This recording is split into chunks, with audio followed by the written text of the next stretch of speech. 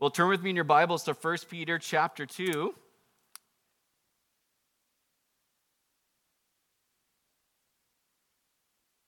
As I shared last week, I've been praying over this summer, asking the Lord for vision on what He'd have for us next in His Word. Wasn't quite ready to share that last week. I just needed a little bit more time to sit with it and just make sure that was what the Lord had for us. But I'm excited to announce what we're going to be diving into next in God's Word is a study through the book of Ephesians, which we're going to be starting next Sunday. Excited for that. Very doctrinally heavy book. It's so much practical Christian living as well. It's just packed full. There's something for every single person in the book of Ephesians, and I'm really excited for what the Lord's going to do through that in this next season for us as a church. And though we did start something sort of in the interim there in between our Sermon on the Mount study and the next book study, and so last week we began this two-part study, which I believe is a fitting follow-up to what we just finished in Jesus' Sermon on the Mount 2 weeks ago, Matthew chapter 7, that I've titled Coming to and Building Our Lives on Jesus. And so we're going to be finishing that this morning in 1 Peter 2, verses 4 through 10. And so in part 2 this morning, we're actually going to pinpoint just a few verses there. We looked at verses 4 through 8 last week. We're going to look at verse 5 and then verses 9 and 10 this morning. And so let's read that up front here. 1 Peter chapter 2, starting in verse 4. Peter writing, he says, coming to him, speaking of Jesus, as to a living stone, rejected indeed by men, but chosen by God and precious. You also, as living stones, are being built up a spiritual house, a holy priesthood, to offer up spiritual sacrifices acceptable to God through Jesus Christ. Therefore, it is also contained in the scripture, behold, I lay in Zion a chief cornerstone, elect, precious, and he who believes on him will by no means be put to shame. Therefore, to you who believe, he is precious. But to those who are disobedient, the stone which the builders rejected has become the chief cornerstone, and a stone of stumbling and a rock of offense. They stumble, being disobedient to the word to which they also were appointed. And then verse 9, but you are a chosen generation, a royal priesthood, a holy nation, his own special people, that you may proclaim the praises of him who called you out of darkness into his marvelous light, who once were not a people, but are now the people of God, who had not obtained mercy, but now have obtained mercy. In part 1 last week, we saw clearly that our God is a God of invitation. Even just with those 4 passages that we considered, out of the many that we could consider throughout the Bible. He's a God of invitation. He's wanting to bring us in, to draw us near, wanting to enjoy such sweet fellowship and relationship with us, that this is something, again, we see all throughout Scripture. And so we spent time last week looking at just a handful of passages where we find the Lord telling us to come to Him, inviting us near, that we would find in Him and enjoy in Him all that our hearts are longing for. We saw that how we come to Jesus last week, how we see Him matters. It matters greatly, actually. That we're to come to Him as to a living stone, chosen by God and precious. That unlike every other stone on this planet, this stone, Jesus, is alive. He has life. And not only is He a living stone, He's the one that was rejected by the builders, but has become the chief cornerstone, the only true and solid foundation, the only one that we can come to in belief and faith, who won't put us to shame, that we can build our lives upon.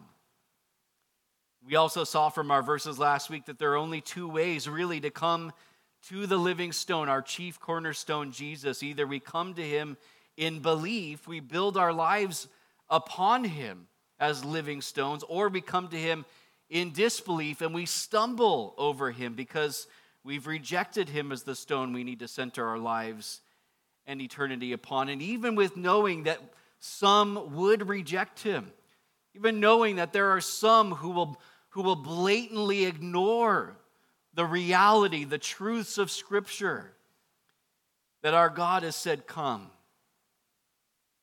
That he wants us to come. That he wants us to believe. That he wants us to build rightly upon him. And with all that in mind, look at verse 5 as we get into our study this morning. Verse 5 says, you also, as living stones, are being built up a spiritual house, a holy priesthood, to offer up spiritual sacrifices acceptable to God through Jesus Christ. As I said last week regarding the first part of this verse, there's this amazing transformative work that God is desiring to do and that he is doing in the lives of those who come to the living stone, our chief cornerstone, Jesus. In coming to him, he has now made us into living stones too. And with these living stones, he's building a spiritual house made up of his people who he's given life to. And that spiritual house is the church. This house, this building, is continuing to be built by Jesus himself, the creator, the builder, the inventor of his church. The church is not a physical building, even though we often refer to it in that way. It's the people of God.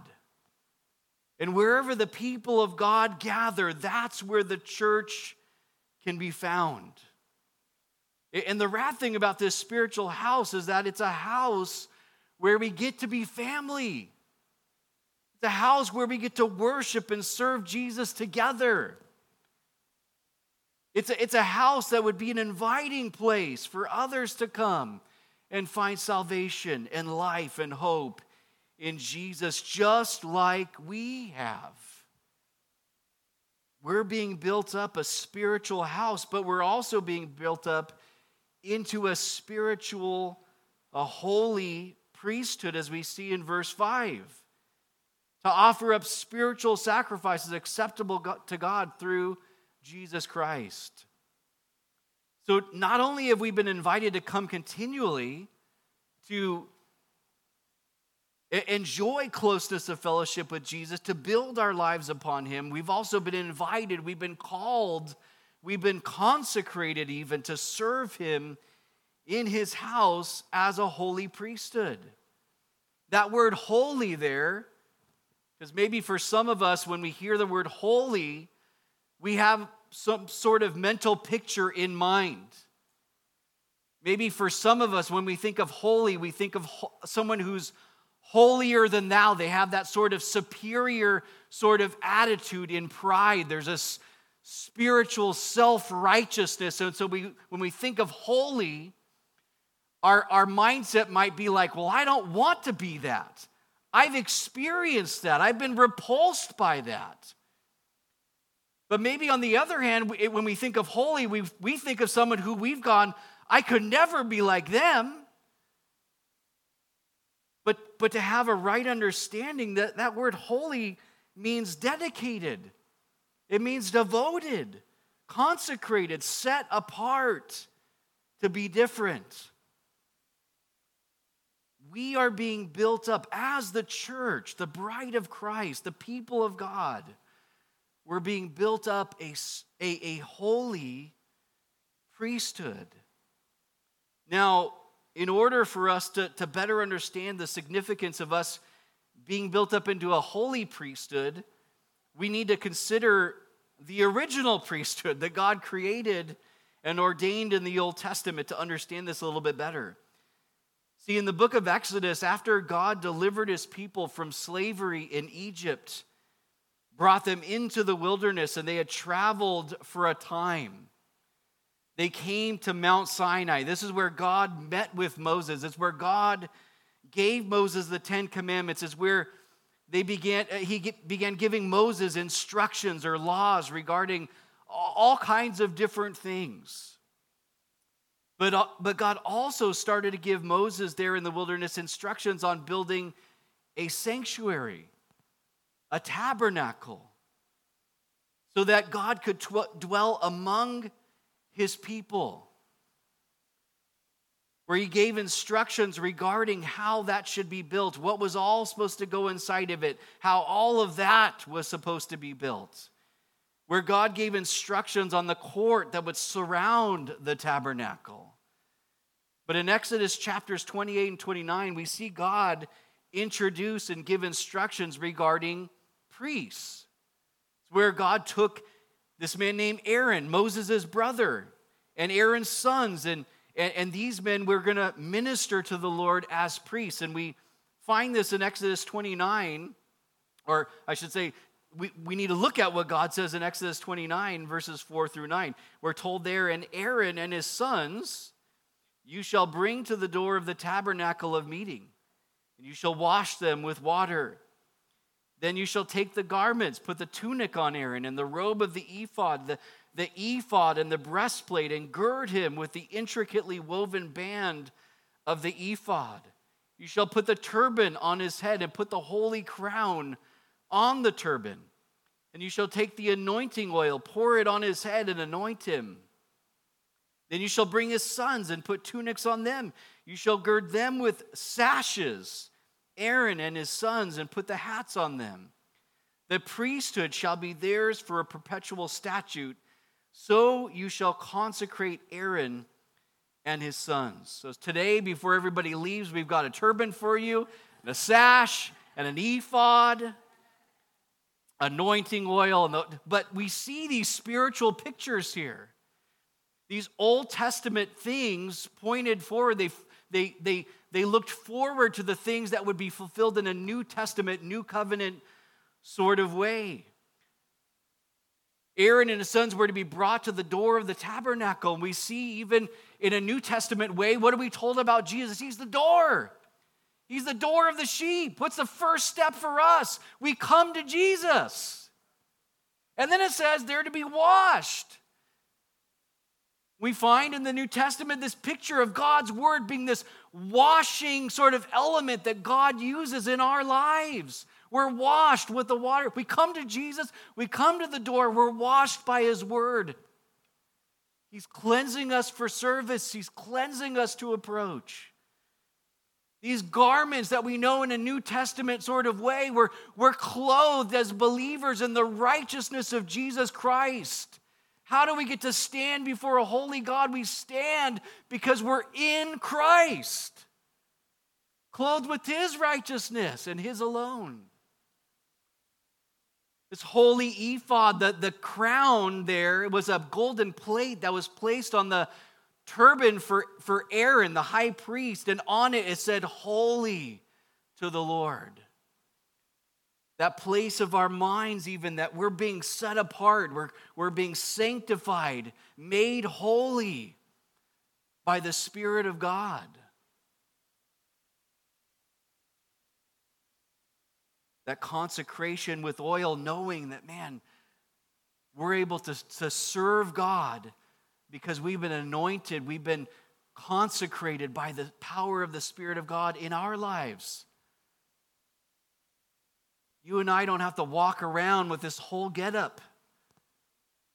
We look at this Old Testament sacrificial system and all the prescriptions, man, it was so rigid. There was a reason for it. But to know the freedom, even as we considered last week, all these things that we looked at even, to come boldly to the throne. That never would have happened in the Old Testament. That didn't even happen for the high priest. He couldn't just come boldly into the presence. He couldn't come boldly to where the Ark of the Covenant was, the most holy place. You know when he could go? Once a year. Once a year. And you know how he approached? With fear. With bells on. And a rope tied to his ankle. Why? The bells, well, gosh, when the other priests that are just in the first part of the tabernacle of the temple, when they stopped hearing the bells, something's wrong. The dude's not moving. He must have had some sin when he approached, and he fell down dead. The rope was there so they could pull the dude out. They couldn't go in to grab him.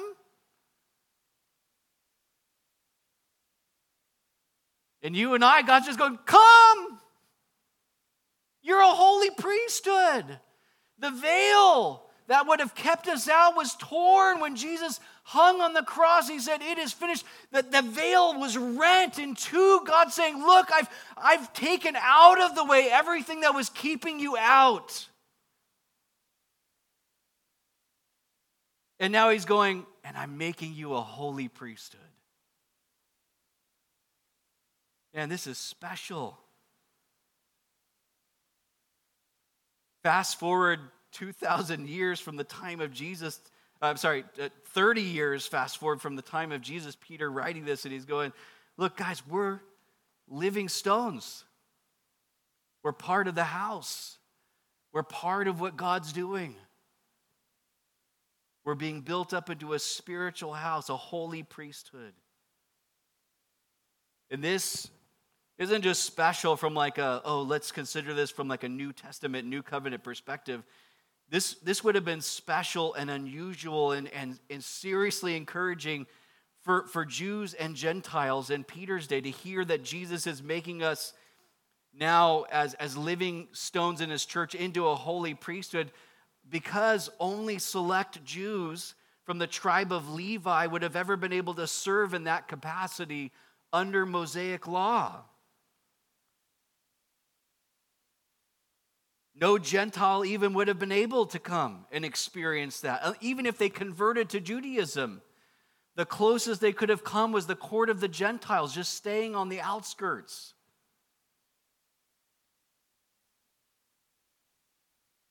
To know that both Jew and Gentile, God has brought in a way that, man, they never, ever had experienced before. And understand this holy priesthood in verse 5 and royal priesthood, as we'll consider in verse 9, is not talking about our function, our role within the church. Like all of us now start to just be called priest. Right? That's not what he's talking about. He's talking about our access now to God, our freedom now to serve him as living stones in his house, his church.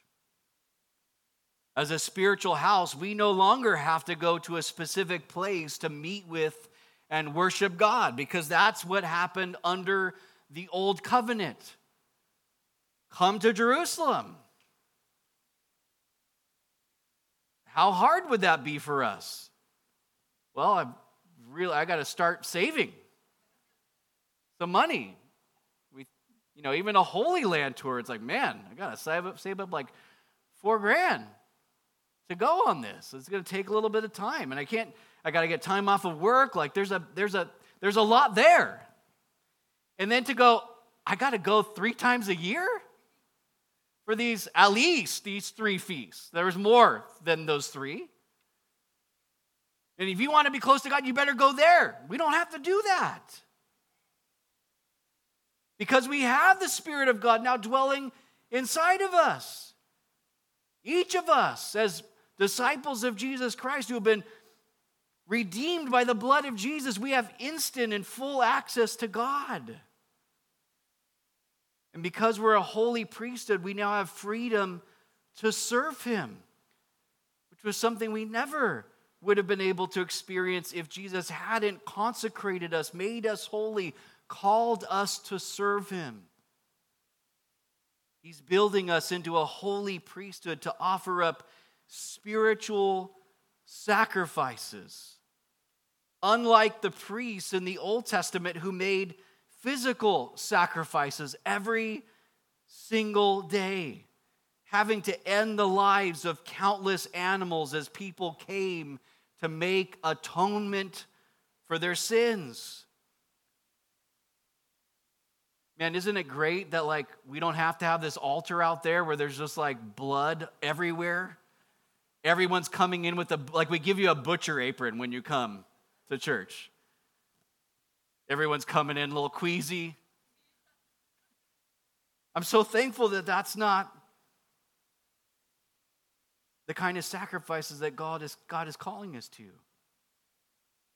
No one's coming to make atonement for their sins. We as a holy priesthood are not making sacrifices for sins because Jesus did this once for all as our great high priest and our sacrificial lamb. Instead, we're to offer up, Peter says, spiritual sacrifices. So what does that mean? What does that look like? How do we do this? Well, in Scripture, we're given some examples of spiritual sacrifices. I want to share just four examples. I shared 4 examples of invitation last week, 4 examples of spiritual sacrifices. The first one, we're told in Romans chapter 12, verse 1. It says there, Paul writing, I beseech you, therefore, brethren, by the mercies of God, that you present your bodies a living sacrifice, holy, acceptable to God, which is your reasonable service. And Paul wasn't expecting everyone to get on a physical altar. Just jump on, burn yourself alive. Paul wouldn't have been around to write this if that would have been, he would have already done that if that was the case. According to Scripture, we're to give our bodies, present our lives, ourselves, our whole being to the Lord as a living sacrifice. Why living? Because that means willing. Living means willing. Because you and I, in our free will, we can choose to not be the living sacrifice. I could choose to jump off of the altar. Lord, I don't want to do that. And he's going, I want you to be willing to get on. I want you to be willing to present your life to me and go, Lord, whatever you want. Lord, do whatever you want. All of me belongs to you. Lord, I surrender.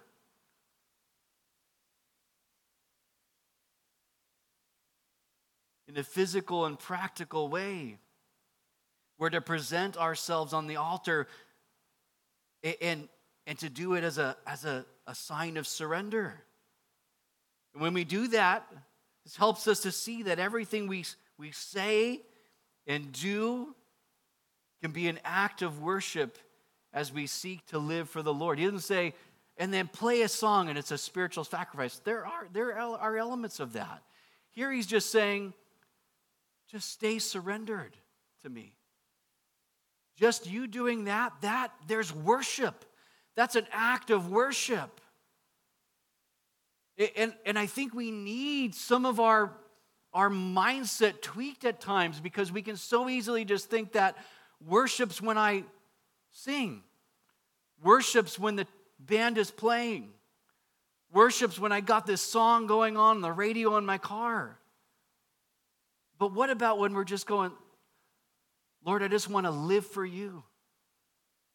Lord, I want to love like you. Lord, this relationship, this coworker, my neighbor, Lord, this is hard, but I'm going to love them with your love. That is an act of worship to God. Why? Because we're surrendering. I'm denying myself. I'm surrendering my will to the Lord. And he's going, yeah, I love that. Do we know that God is well pleased when our lives are in that place of just being a living sacrifice where we're just going, Lord, have all of me? That sort of spiritual sacrifice is holy and it's acceptable to God. And notice even there, it's our reasonable service. You ever felt like certain things are just unreasonable? Below you? We can come to the Lord feeling like it that at times. Like, Lord, that's unreasonable for you to ask that of me. You want me to love my enemies and pray for them and bless them and do good to them, and that's unreasonable. But then when we take that and we put it back between our relationship with the Lord, that means it was unreasonable for Jesus to love us. It was unreasonable for Jesus to go to the cross. It was unreasonable for Jesus to take our sin. It was unreasonable to pay our debt in full, because you know what? It was below him.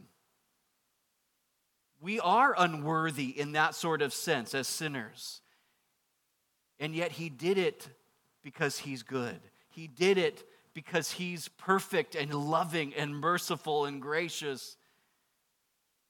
And I'm so thankful that he did unreasonable things in that sort of way for you and me. And when we present our lives to the Lord, he's going, it's reasonable. He's not asking too much for us to be surrendered to him. Secondly, though, I have my hand up with 5 fingers. Secondly, don't ever just I don't know, what do you do with your hands? When people are staring at you for that long, just don't even worry about it. Philippians chapter 4, verse 18, Paul again writing, and this time to the church in Philippi, he says, indeed, and he's writing from prison here, indeed, I have all and abound. I am full, having received from Epaphroditus the things sent from you, a sweet-smelling aroma, an acceptable sacrifice, well-pleasing to God. The church in Philippi had sent Paul a love gift, a financial gift to help him. And so we find here and elsewhere in Scripture, according to God's word, giving our financial and material resources to the work of the kingdom of God is a spiritual sacrifice that we can offer to him. That love gift, that care package that the church in Philippi sent to Paul, he says that was a sweet-smelling aroma. It was an acceptable sacrifice. It was well-pleasing to God. Giving is a sacrifice. You ever notice that like so many other things in life are much easier to give to God than our finances? It's the one area that you and I have the hardest time oftentimes, not for everybody, but most people, the hardest time releasing into the hands of the Lord. We'll trust him with all kinds of things, but it's hard to trust him with our financial security. It's like a thing for us that we feel like, well, at least I have control of that. And he's going, but that too can be a spiritual sacrifice. And for many, it is a sacrifice. Man, it hurts sometimes. It costs us something.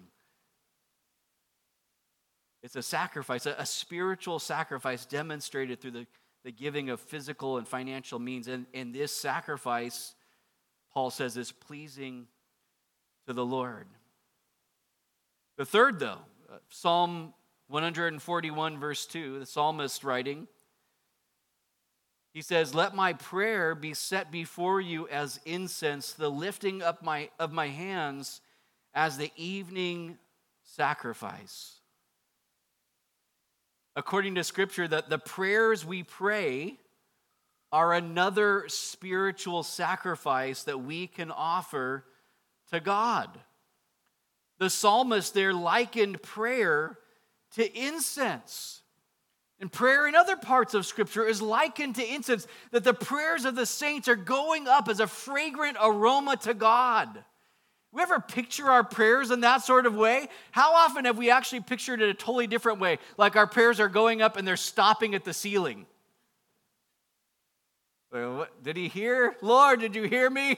How many times have we taken the position of some of the psalmists where they're like, Lord, give heed to my prayer, bend your ear. Because at times even the psalmists, were going, Lord, are you hearing me?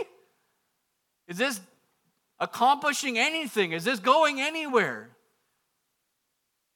In this kind of peeling back of the spiritual reality of prayer here, the psalmist is going, it's like incense. It's going. it's going, it's hitting the mark, it's making it to the Lord. And not only is he hearing it in the heart of God, he's going, man, I love it. He doesn't say it's like the stinkiest aroma. Some of us have like an aroma, right? And it's like that smell is like, oh man, I don't ever want to smell it. It makes you feel weird in your gut, just like even me talking about it right now. Some of you are like, Don, not in the morning, Jared. It's too much.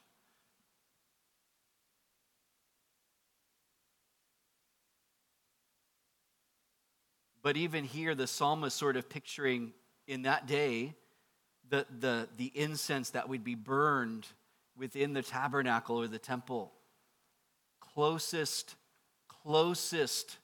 to the most holy place, closest to the Ark of the Covenant, closest to where the presence of God dwelt at that point in time. God, it's getting to you. It's getting to you. You hear it, you smell it, you love it. It's a sacrifice that you're pleased with. And sometimes, guys, our prayers are a sacrifice. Just as our giving of our finances or the giving of our lives and surrender to the Lord, sometimes the giving of our prayers, sometimes we don't feel like it. Sometimes you don't feel like praying.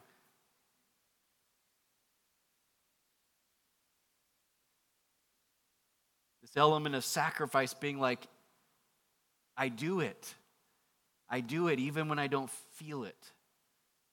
I do it even when I could be doing other things, but I'm going to sacrifice this time. Lord, I'm going to seek you in prayer. The spiritual sacrifice. And then finally, in Hebrews chapter 13, verses 15 and 16, we're told, therefore, by him, let us continually offer the sacrifice of praise to God. That is the fruit of our lips, giving thanks to his name. But do not forget to do good and to share, for with such sacrifices God is well pleased.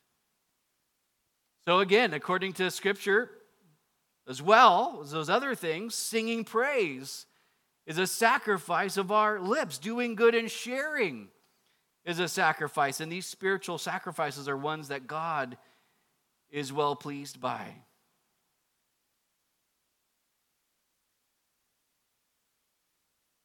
When we consider the giving of ourselves and our finances, our prayers, our songs, the doing good, sharing, there's a reason they're all called sacrifices, as we've already considered. They cost us something. We may not always feel like doing it. These things might take us out of our comfort zones, but each one of these sacrifices are worth it. Why? Because they are for the Lord.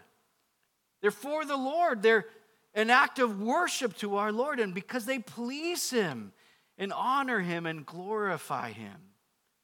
See, as a holy priesthood who don't have a physical temple, no longer have physical animal sacrifices, who don't have the restrictions that the Levitical priesthood had, our priesthood and our spiritual sacrifices are to be carried out in an unholy world among lost people who are needing us to represent our God to them.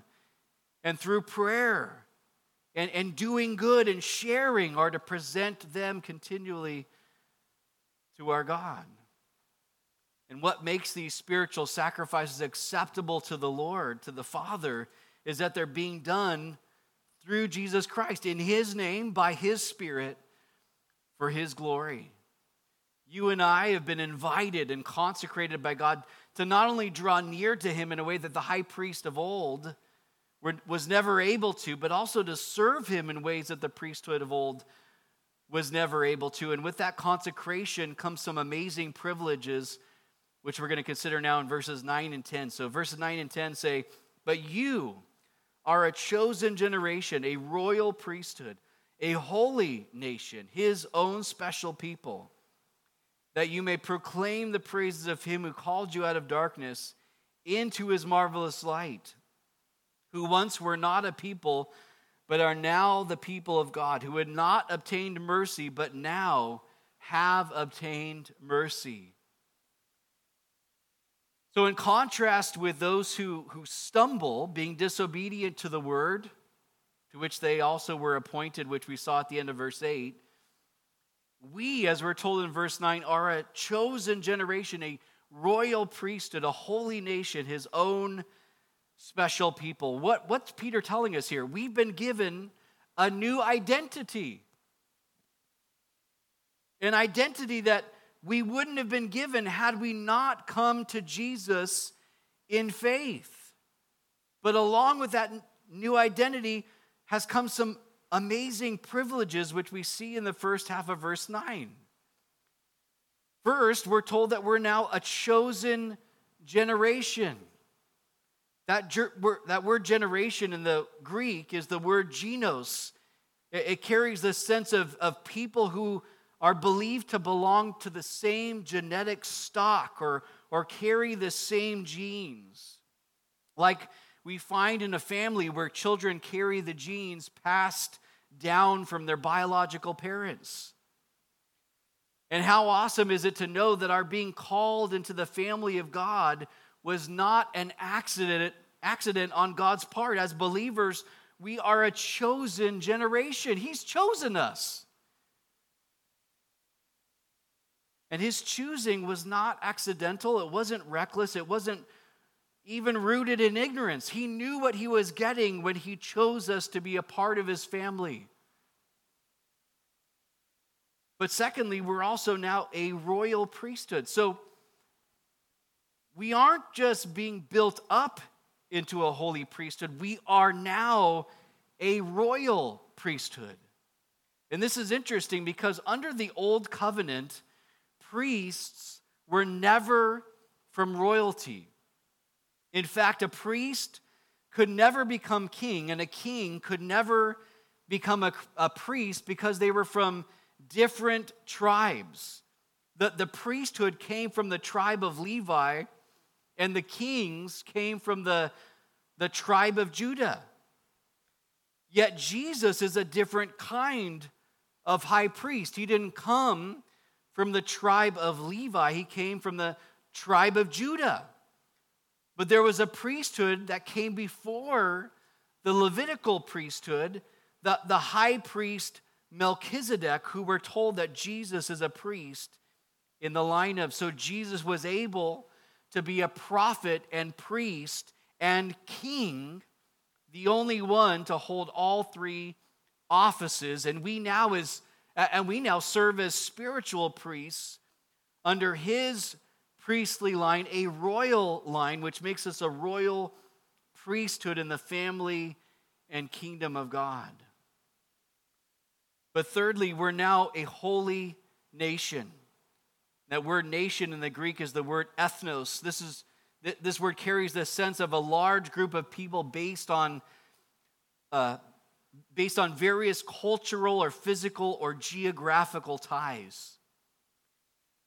The body of Christ, which we are born again into, consists of a multitude of languages and dialects and cultural differences, with various shades of skin color found on every continent and island in the world.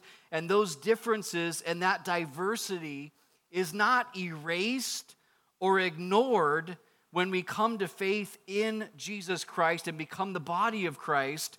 But what we find is that those differences and that diversity are no longer something that defines us or divides us, because we've all been taken and made holy by the Lord together as one nation. And that's amazing, because you and I can band together because we like the same band, the same musical group. We can band together because we like the same sports team. Really looking forward to basketball season starting again soon.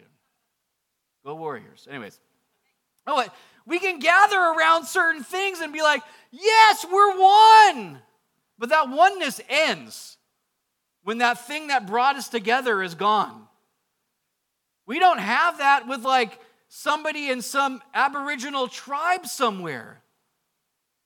We can't even it's like, I don't know how to connect. We don't speak the same language. But if you've been anywhere else in the world as a disciple of Jesus and you met another believer, they might not even speak the same language as you. They might look completely different from you. But there's a fellowship there. There's a brotherhood there. There's something special there that you can't have with anybody else. And it's all because of what Jesus has done in our lives individually. And what he's done in his people collectively to make us a holy nation. This holy nation, Jesus' church, is not specific to a geographical location or a certain culture, or that's defined because we share the same language or the same skin color, like the same team or whatever. As the church, God has made a new people made up of incredible diversity, and yet we are all one in Jesus Christ. And that's amazing. But fourthly, we're also now his own special people, or that could be translated a people of his own possession. Now, the interesting thing about this is that the language Peter uses here in verse 9 is also language that God used when speaking to the Israelites in the Old Testament. Check out what God said to the wilderness wandering Israelites in Exodus 19, verses 5 and 6. God said, "Now therefore, if you will indeed obey my voice and keep my covenant, then you shall be a special treasure to me above all people, for all the earth is mine. And you shall be to me a kingdom of priests and a holy nation. These are the words," God speaking to Moses there, "for the people, which you shall speak to the children of Israel." Special treasure, kingdom of priests, a holy nation. These were terms God used for the nation of Israel, but are now also applied to us as disciples of Jesus. And understand this, some have wrongly taken this away and have gotten a very destructive and horrible sort of theology, but the church has not replaced Israel. We don't subscribe to replacement theology here at Calvary Chapel. God has not forsaken Israel. He still has a plan, still has promises for them. You can't read Romans chapters 9 through 11 and take anything else away. But we as Christians are a people who have now been grafted in, now get to partake of all the privileges of being God's chosen people. For those of us who have put our faith in Jesus for salvation, we are those who have been purchased with the precious blood of Jesus. And because of that, we now belong to him as his special people. And the outflow of these privileges we've been given is found in the second half of verse 9, where we find our commission. He says that we may proclaim the praises of him who called us out of darkness into his marvelous light. Guys, we have reason to proclaim the praises of Jesus. And the first one that we're given there is that Jesus has called us out of the darkness into his marvelous light. See, before the light of Christ shone upon our hearts, we were in darkness. We belonged to Satan. We were slaves to sin. We were separated from God by our sin. But Jesus shined his light, his truth, into our lives. He opened our blind eyes. He caused us to see. He snatched us out of the darkness. He transferred us into his kingdom, which is a kingdom of light. Because our God is light. In him is no darkness at all, as we've been told in 1 John chapter 1. The second reason we're given that should cause us to proclaim Jesus' praise is in verse 10, that we once were not a people, but are now the people of God. See, before Christ saved us, we were estranged from the things of God and from God himself. We were on our own. We were living independently from him. And what we were was on the road leading to destruction, but because of what Jesus has done for us and in us and given to us, we are now the people of God, adopted into his family, those who are destined to receive an eternal inheritance because of Jesus. Now on the road leading to life as those who are in Christ. We're now the people of God. But added to that, we are those who had not obtained mercy, but have now obtained mercy. You know what was true of us before Jesus became our Savior? We were those who had judgment coming to us. We were those without mercy. Mercy is withholding what's deserved. We would have gotten what we deserved. The wrath of the Father, us paying the penalty for our own sins. Us being eternally separated from God by our sin. But praise God that because of Jesus, we're now those who have obtained mercy. We've received it. Where instead of judgment, we receive the mercy, the love, the compassion of Jesus Christ. And these things provide plenty of reasons for us to be a people who proclaim Jesus' praise. Do we proclaim his praise enough? Do we think about these things? Yeah, Lord, I was once in the darkness. Lord, you pulled me out of that. Lord, I once was not a people. I was separated from you, but now, Lord, you brought me near by the blood of Christ. Lord, I once was someone who had not received your mercy, but now I have. And those things in us to cause us to overflow with praise to the Lord. I think we need to be people more and more who do that even with unbelievers. Not just with other believers, like, praise God. Look what God's done in my life, and we should. But what about when you're talking to somebody who doesn't know the Lord, they're not of the people of God, they've not received mercy, they're still in the darkness, and you're just going off on how amazing Jesus is, how he saved you and he paid the penalty for your sin. He's given you his mercy and you're no longer a slave to sin. You're not in the darkness. He's made you part of his people, and that person's just like, oh, okay. They need to hear that, though. They need to hear about the goodness of your God. They need to hear what your God has done, and they need to hear what my God has done in my life. Proclaim his praises. I like what Warren Wiersbe said here as we come to a close. I'm going to have the worship team come back up. He said, all of these privileges carry with them one big responsibility: revealing the praises of God to a lost world. The verb translated show forth means to tell out, to advertise. Because the world is in the dark, people do not know the excellencies of God, but they should see them in our lives. Each citizen of heaven is a living advertisement for the virtues of God and the blessings of the Christian life. Our lives should radiate the marvelous light into which God has graciously called us. So how do we respond this morning? What's reasonable? What are the kind of sacrifices that the Lord's desiring? What kind of access do we have? Well, we know, as we looked at last week, we're to come boldly. Lord, you want me.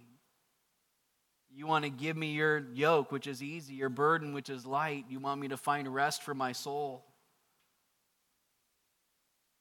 You want me to build my life upon you. You're making us into this holy priesthood. Lord, help me to embrace that.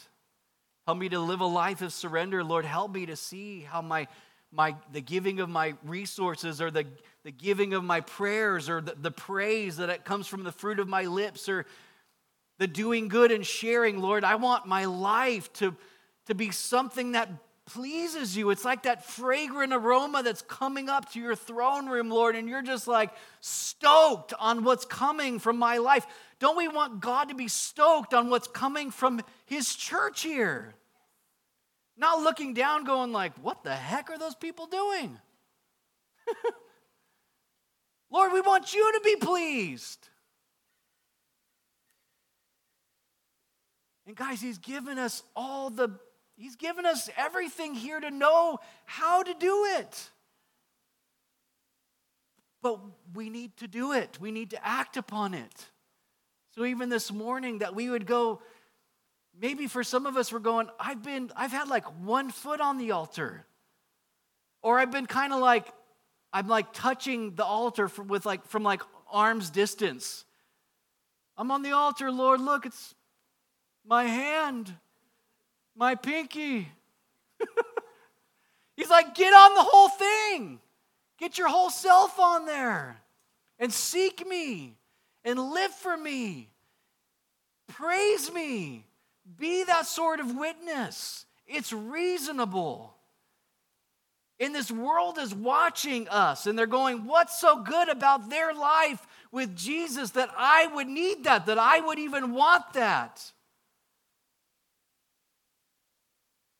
What we've looked at this morning, man, if this is true, if these things would be true, really, of us, our neighbors and our coworkers and our family members and our friends, they're going to be looking at us going, what in the world? What has happened? I want what they have.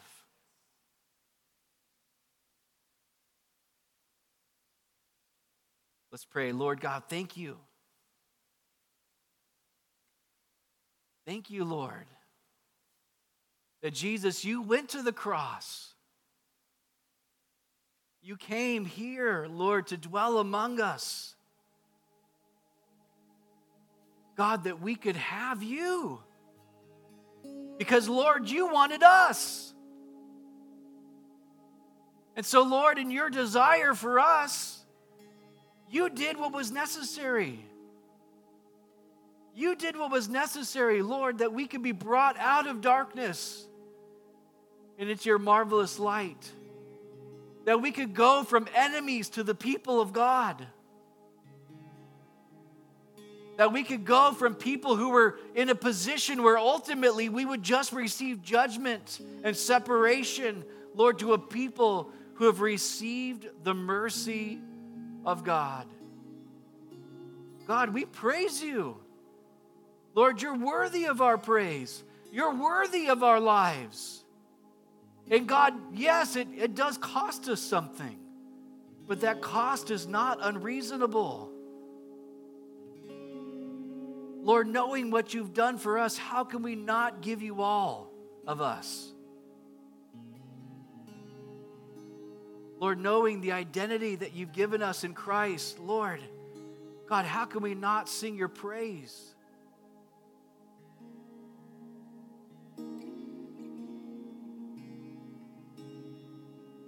Lord, you've given us what we need.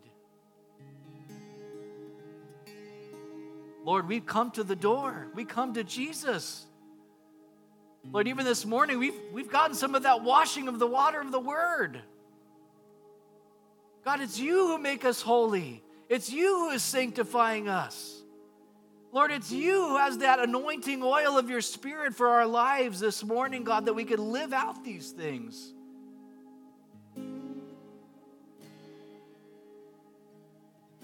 All because, Jesus, you're our cornerstone. Lord, you're our rock and our redeemer. You're our shelter, our Savior, our defender, our friend. God, we just say thank you. Lord, we love you and we want to live for you. Lord, help us to apply these things to our lives. God, that others, Lord, would be drawn to Jesus because of of your work in and through our lives. And Lord, for anybody here this morning and they've not just first received your salvation, they're not yet the people of God. They've not yet received your mercy. They've not yet been transferred out of the darkness. Lord, this morning, would this be the time where they surrender to you, Lord? The time, God, where they open their hearts to you in faith to receive your salvation. That anybody here this morning and you're going, that's me. I want to be pulled out of the darkness. I want the mercy of God, the salvation of God, the forgiveness of sins. Would you raise your hand if that's you this morning so I can pray for you? Anybody. Don't let this opportunity pass you. The Bible says today is the day of salvation.